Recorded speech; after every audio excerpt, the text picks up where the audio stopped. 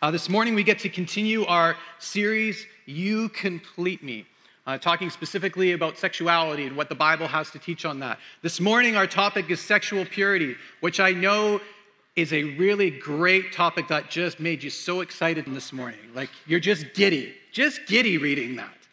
But I want us to dive in this morning because I believe that there is a really large misinformation campaign about sex. And this morning I want to expose some of the lies that I believe are commonly put out there. So if you'll join with me. Father, make your word alive and real. Not my words, but your words, I pray, in Jesus' name. So I want to look at 4 myths this morning. The first myth is this: the myth that God is against sex. In our contemporary culture, Christianity is generally portrayed as sexually repressive in the extreme. Christians are known for being opposed to gay sex, premarital sex, extramarital sex, and therefore the assumption is that Christians believe that sex is bad in and of itself. But the truth is, if you read the Bible, nothing could be further from the truth. If you have your Bibles, I want you to use them this morning. Genesis chapter 1, it's the very beginning of your Bible. Genesis chapter 1, 27 and 28 says this: as God created the heavens and the earth, all it is. So God created mankind in his own image. In the image of God, he created them. Male and female, he created them. God blessed them and said to them, "Be fruitful and increase in number. Fill the earth and subdue it." Be fruitful and increase in number. Can I crack the code for you this morning? God is not talking about going around and planting apple trees and rose bushes. Be fruitful and multiply. If you're not catching on here, that's not what God is saying. But he's talking about having offspring. And do I need to get more specific about how human offspring are made? God created us for sex. He made that. And in Genesis 1:31, a couple verses down, at this point he says, God saw all that he made, and he said it was not just good, but it was very good.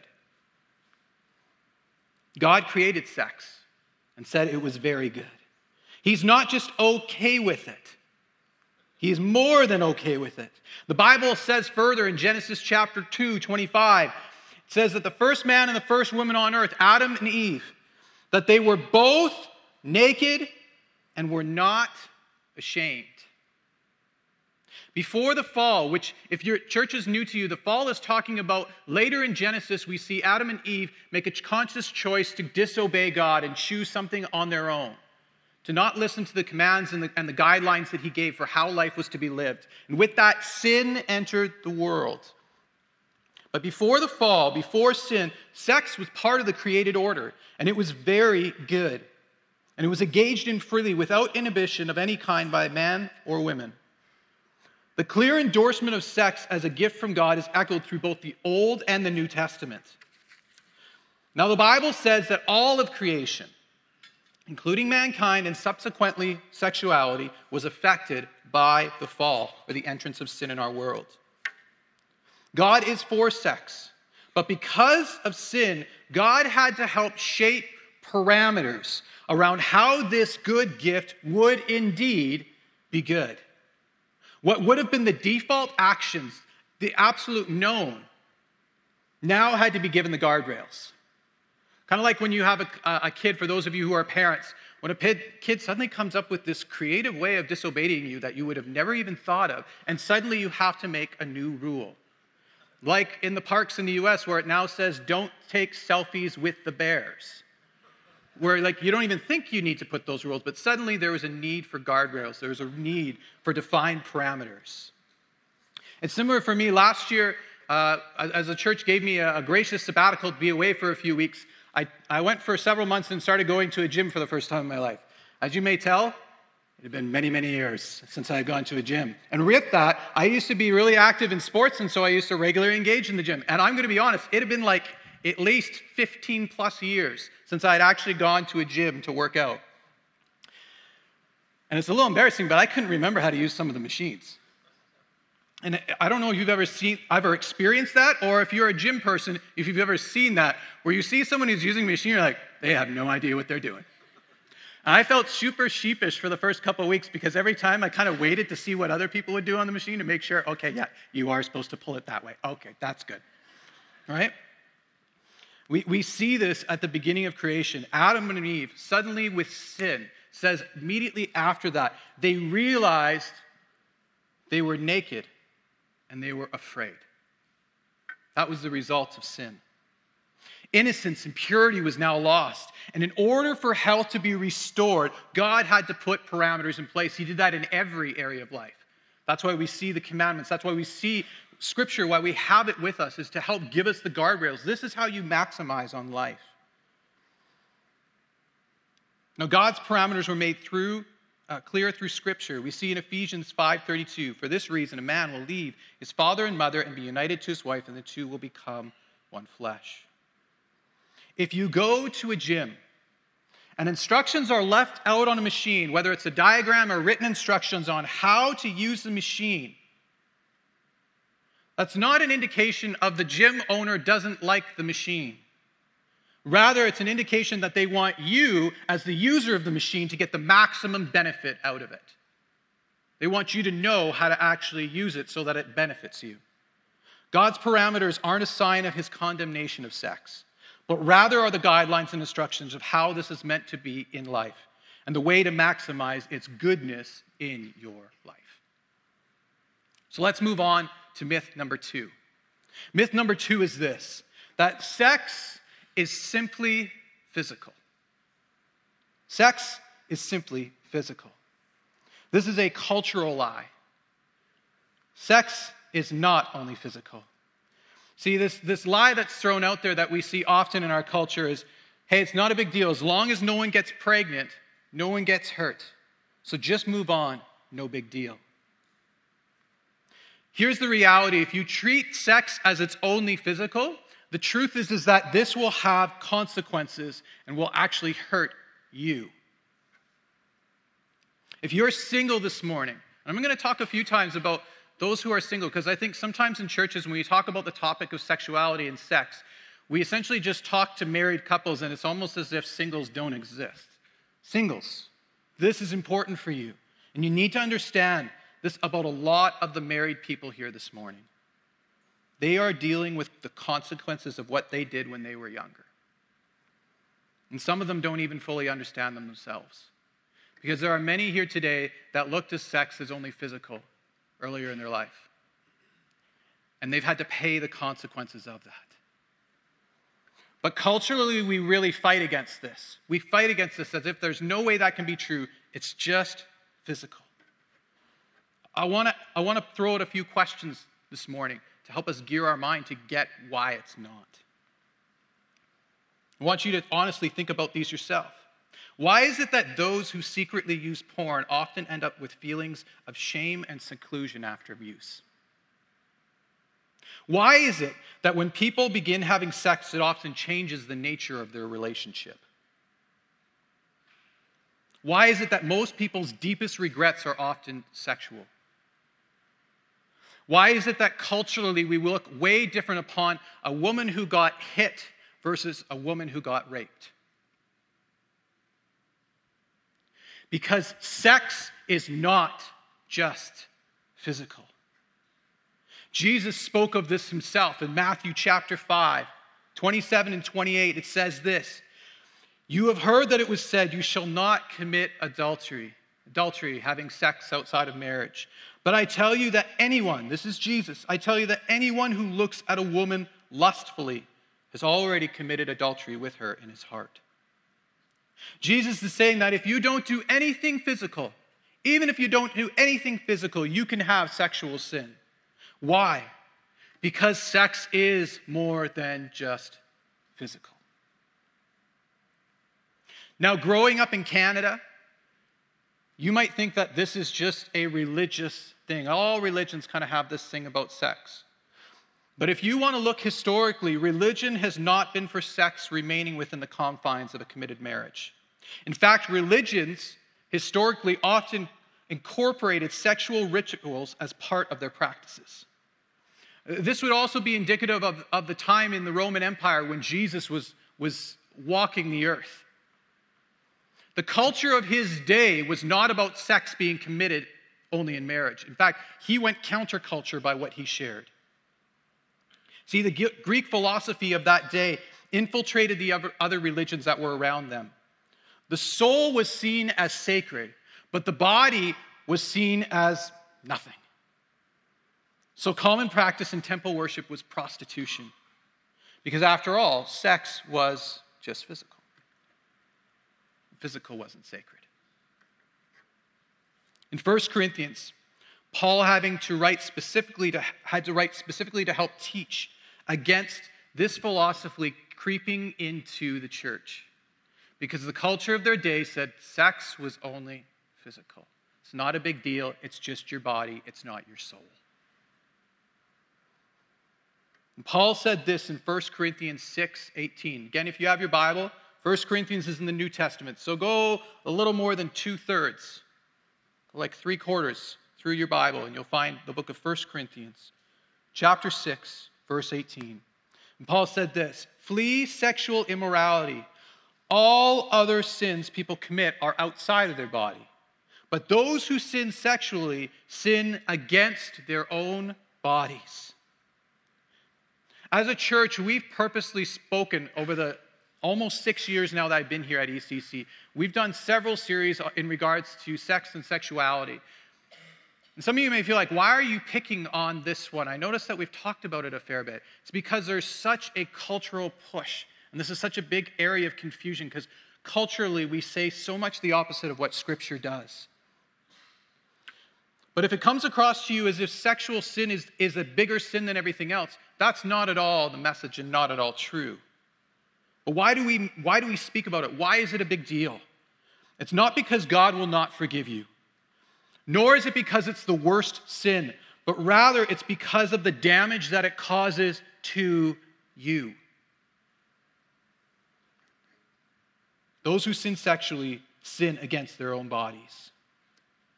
This lie that sex is only physical is used to help promote both lifestyle choices and big profit industries in our world. Like the lie that comes with it that porn isn't a big deal. Yet we see both from those who do scholarly work from a religious standpoint and those who do secular work, we see increasing evidence and research of the negative impacts of porn. Because that lie that it's just physical is not true. Some will even say that porn can be used to enhance your sex life. When I did my master's degree a few years ago in counseling, this was honestly a practice, and maybe some of you have heard of this, that people do with couples when they're struggling in their marriages. They'll tell them to watch porn together because that will help their sex life. It's the most ludicrous advice I've ever heard. Because porn is a cheap imitation that actually ruins sex.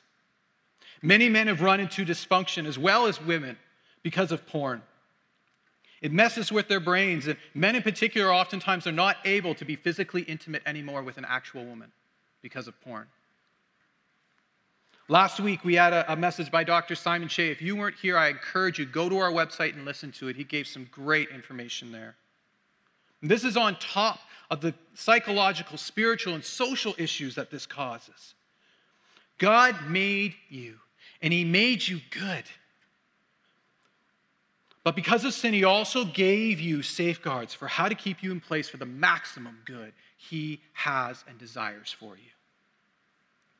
And that portion in 1 Corinthians, again, if you have your finger still in chapter 6, there were some in the church in Corinth who seemed to argue that it didn't matter that some believers were having sex with prostitutes, because sex only involved their bodies. And again, their souls weren't affected.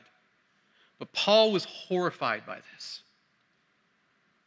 He said this: "Do you not know that he who unites himself with a prostitute is one with her in body?" He who unites. I have a little illustration this morning, but I'm going to need a couple volunteers. And I found that the most effective way is this. Do I have 2 women this morning who say, "My husband is brutishly strong and would be a great helper for you"? I just need 2 men who could be nominated by their wives. Could anybody help me out? There is literally no strong men here this morning. Okay, I'm just going to have to pick on you myself then. Apparently after perfect. Neil's been nominated. Thank you, Neil Horatio. Do I have anybody else that could help me out here? Brian, your daughter nominated you. Come on up. Okay. I need one, doesn't matter if it's a man or a woman, one person who feels like they can come alongside these two men just to help support them. One more person. And I'm going to pick on someone. I don't want to pick Miriam, but I will. Okay, Miriam. All right, so Miriam's going to come up here as well. Thanks, Miriam. All right, if you guys just want to come to the middle here. So I've got Leighton Jansen help me build this because, yes, I cannot even glue things together. Okay, I want you guys to each grab a hold of that. Miriam, I'm going to give you this here. So when it talks about unite, what this essentially says, it means to be bonded or to be glued together. So we got some glue between these two pieces of wood. You guys each got a little handle there. What I want you to do is just try and pull it apart. Seriously? Yeah. This is for all the marbles. Ain't gonna happen. It ain't going to happen. This is what's now competition, Miriam. You've also got two pieces of paper there. I've also glued them. This is equal. There's glue on each of them. Seems like very equal competition here. Miriam, on your own, can you separate those two for me, please? She's very careful. Just rip. Yeah, just let her go.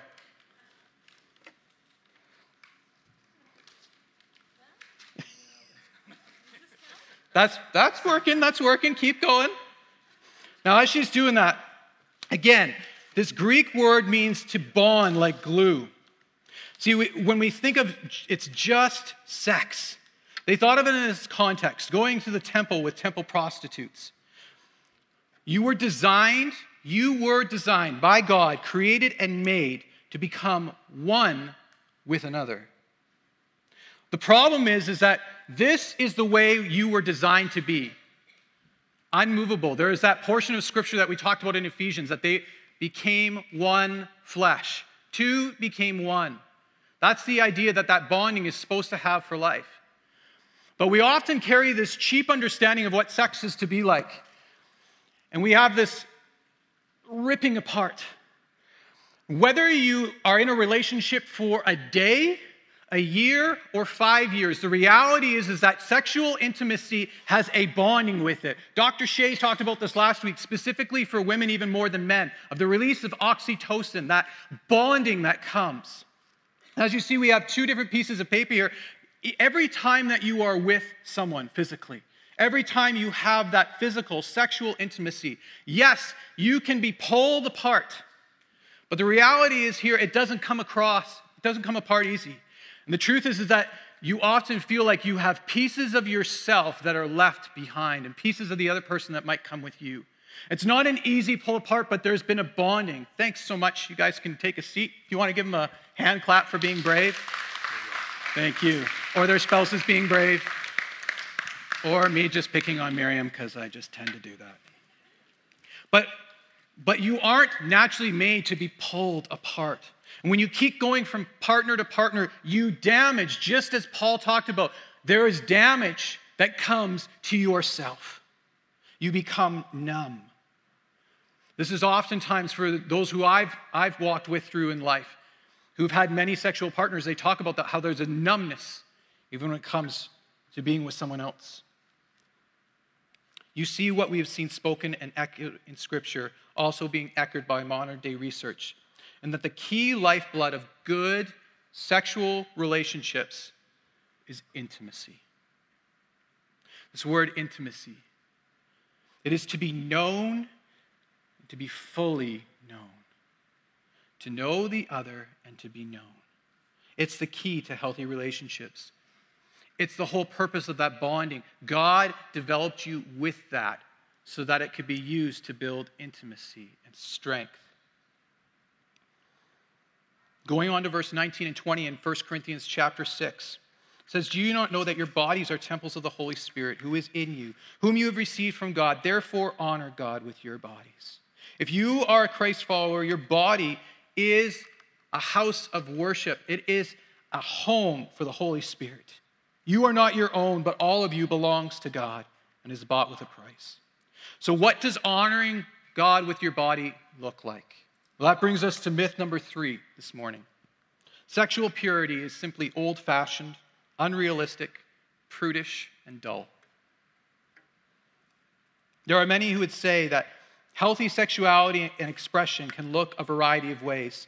And what the church, or what God, or the Bible, or Christians would define as healthy sexuality is just old school, and it's outdated.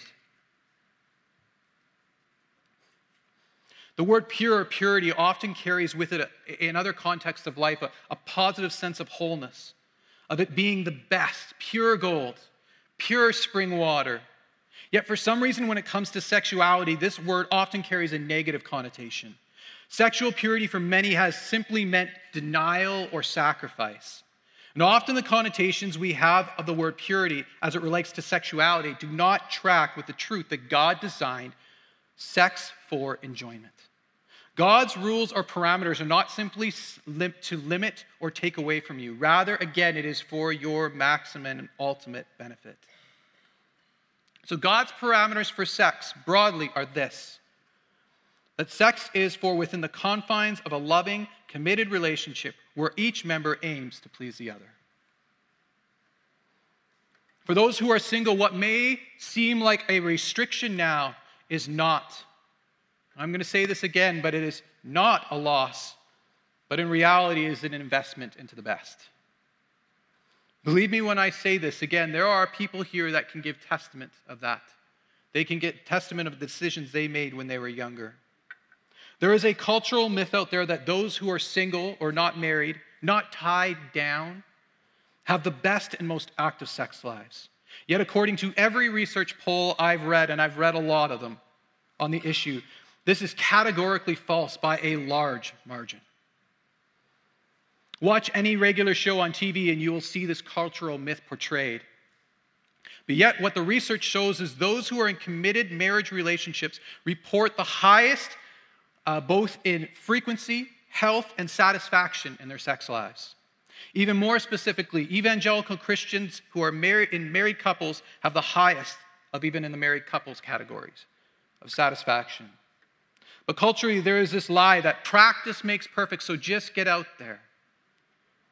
Having sex before marriage is important because you need to see if you have chemistry with that person. Romance in a marriage is fueled by not how many partners you've been with, or what tricks or moves you know. It's not a skill you develop, but it is fueled by a sense of exclusivity. See, even though marriage shows a great increase on satisfaction and everything else, stats on cohabitation do not follow in line. Sex satisfaction and frequency and relationship happiness increases within marriage, but not cohabitation. In an article by Walt Larimore, he says that this is one of the most dangerous myths. This is the stat he threw out. If you had 8 couples that lived together before they were married, 4 of them will split up and they will not even get married. From those 4, 3 of them will be divorced. 1 of 8. Yet culturally believe this lie that we need to live together. You need to have that part of your life together in order to see if it works. Why is it that sex lives seem to be most healthy in a committed marriage relationship? The answer is easy. It's because that's the environment it was created to thrive in. When I was a kid, this may shock you, I was not a great cook. Bigger shock, still not overly great. But I was really not a great cook. But I remember when I was 3 years old, my parents were pastors and we didn't have a lot of money living in southern Saskatchewan. And I remember watching a commercial on TV and there was a kid who was making Nestle Strawberry Quick. Ooh, yeah. Nestle, do you remember that stuff? Just take the milk and add pure sugar complemented by red dye number 5 and just mix it on up in there. It looks so good. And I remember thinking at home, okay, I really want Nestle Quick. We couldn't afford to buy Nestle Strawberry Quick. But we did have milk and we had ketchup. Not bad. Let's try it out. I like milk. I like ketchup. It looks similar. Let's mix that bad boy up. I was shocked to find out it didn't taste like strawberry. You see, when you're baking, I'm not great, but I've learned something. If you have a recipe and you follow the recipe, chances are that it's going to turn out. I actually really love making apple crisps. It's my favorite thing about the fall. Is my wife, when we got married, got a big cookbook of all of her friends, gave her like different recipes that we could have, and I like making apple crisp. And I don't want to brag, but it's pretty good. But it's because I actually follow the recipe. It gives me the ingredients of everything it's supposed to do, and it also gives me instructions of how to put it together. Now, in case you don't know, making apple crisp is slightly more difficult than making Nestle Strawberry Quick. But I had the instructions that were there for me. The Bible gives us the blueprint. It gives us the recipe for healthy sex. And the key, one of the main keys to that is intimacy. We need to know the ingredients and we need to follow the instructions. That's why God gave us his word. Again, intimacy is to know and be fully known. This is what is implied when the Bible talks about two becoming one flesh. It is not just a physical union, but emotional and spiritual. This oneness, this union, this intimacy is the ultimate ingredient that is needed for the most healthy and enjoyable sex. The Bible goes on to teach us as well that part of achieving this oneness is putting the desire of the other person, the other spouse, as priority over yourself. Paul teaches in 1 Corinthians that part of becoming one means that you are married. Your body is no longer yours. If you're married, look to the person beside you and say, you belong to me. Because that's what the Bible says. Your body is no longer your own. 1 Corinthians 7, 3 and 4 says this, the husband should fulfill his marital duty to his wife, and likewise the wife to her husband. The wife does not have authority over her own body, but yields it to her husband. In the same way, the husband does not have authority over his own body, but yields it to his wife. Again, this was completely counter to the culture of Jesus' day.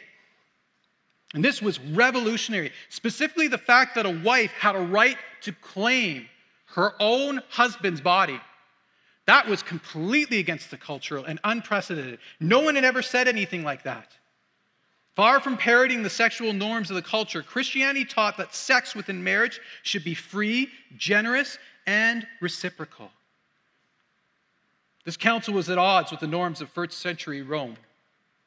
Young couples nowadays are often told that they should only have sex when both parties desire it. However, the Bible actually teaches that sex should be given in marriage when either party desires it. So we serve each other.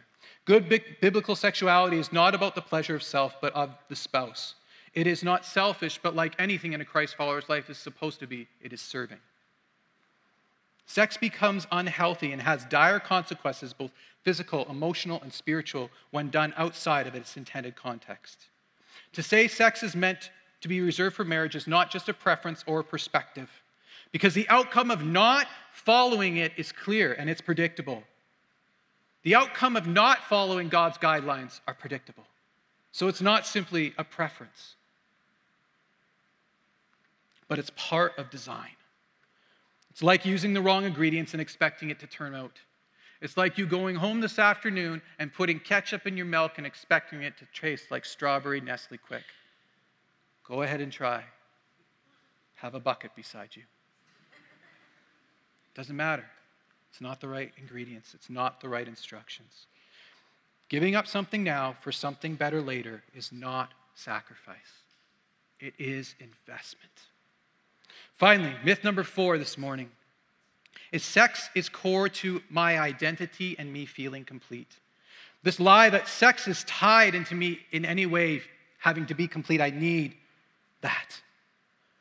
Or the lie that my partner is somehow supposed to complete me. We need to tackle this right now because you are made complete. Whether you are single or you are married, you are complete. Those who are married this morning, Ephesians chapter 5 said this, for this reason a man will leave his father and mother and be united to his wife, and the two shall become what flesh? One flesh. One flesh. But it doesn't say, that's not saying that you weren't one flesh before. It says the two will become one. You were already one. The Bible doesn't say two halves became one flesh, but two became one. If you are looking for someone else to complete you, you are misguided, and your relationship is doomed for destruction because of it. If you are single and feeling incomplete this morning, a marriage or a sexual partner is not the answer to it, because no human person can truly complete us. Your identity is not based on the fact you are married, nor acting out on sexual desires. Neither sex nor sexuality are core to your identity, but the Bible would argue you can only discover your true identity, as well as true freedom and lasting fulfillment, as you find your place within God's story. As you open yourselves up to what He would say in relationship or in communion with Him. God would say that your identity and completeness as a person only comes through Him. He says it clearly in His Word.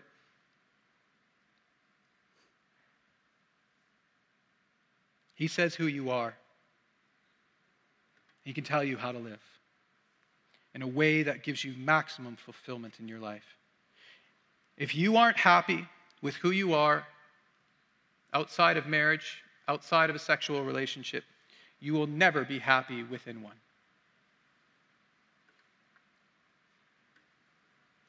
Your identity does not come from someone else.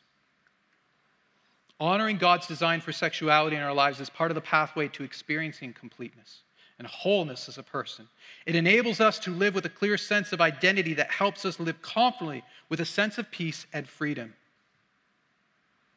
Again, singles, sometimes we talk so much about marriage that it can leave those who are single in a place of feeling like they're second class, like they're having to wait to get to that next level of their spiritual life, because I have to wait till I'm married and then I'm going to be more complete. You already are. And even if you never marry, because God may be calling some of you to do that, that's a high calling. Your life is more than complete in Him. As we go through Scripture, we see Jesus never had sex. Nor did the prophet Jeremiah or John the Baptist or Elijah or a litany of other heroes of the faith. The Apostle Paul wrote in response to a question about marriage in 1 Corinthians and gave a response about his own choice of celibacy, of choosing not to have sex, at least for part of his life that we know of. And he wished that all were like himself, but each has their own gift from God. And some of you this morning may have that gift, that you can live your life outside of that. And that's good. Singles, you aren't just waiting to be made whole. You are whole already.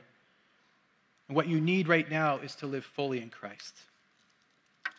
A car battery is meant to bring good, to help run your vehicle and give it power. But if you're like me and accidentally hook up jumper cables in an incorrect way, it can send a shock through your body that does not bring health. That's its function, but it doesn't mean that it's always going to do that. And sex is meant to bring good to you, but it doesn't mean it will if you do it outside of God's design.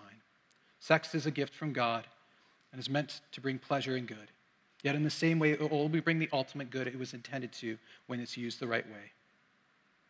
God's context is for marriage union, an intimate, committed relationship, body, soul, spirit oneness between a man and woman, where each gives themselves to the other and values the other over themselves. This is the healthy soil where life thrives. I'm going to ask if you'll stand with me today as we close in prayer. And I want to pray this morning, specifically for some of you today, maybe it registered because in your own life, whether you are married or not, you recognize that sexuality in your life right now is not what God designed it to be. And I want to pray that word again that was spoken by Dr. Shea last week about shame that may be spoken over you, that want to pull you in and take you over. I want to pray for freedom in your life and wholeness in your life. So if that's you this morning, I just want you to receive this and agree with this in prayer, if you'll join me. Heavenly Father, I thank you that you designed sex for us and made it good. That there's nothing in this life that we need to be fearful of. But you've made it good for us.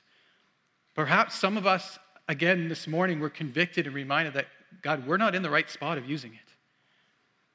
That we've taken that thing that was good, but we haven't followed the instructions and we've made a mess of it. Perhaps it's been earlier in our life and we've never sought forgiveness from it. We've never asked for healing from it. Perhaps it's something we're active in. Perhaps it's in the secrecy of our bedroom alone with porn or secret addiction issues that we have. Perhaps, God, it's with even for those who are married this morning, how they've addressed their spouse, how they've treated them, how they've looked at sex, that they've denied in certain ways. They've denied, maybe they've taken on physical intimacy, but they've denied that emotional connection, that spiritual connection. God, they haven't honored the way that you've designed things to be.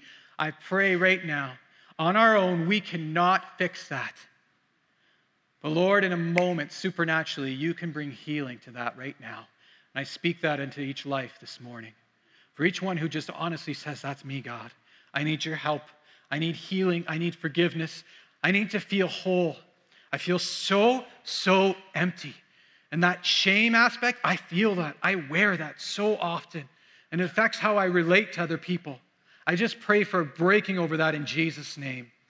God, and I pray for a restoring of life. Because that's what you've designed them to be. That the cultural lies, that the lies we've bought into that have spoken over us, I pray those will be broken. God, and even the lie that we could somehow come to you. We feel so shameful we can't even do that. Today, may we find forgiveness and wholeness in you. Teach us what it is to live this life in you in every aspect, including our sexuality, I pray. In Jesus' name. And if you agree, say amen. Amen.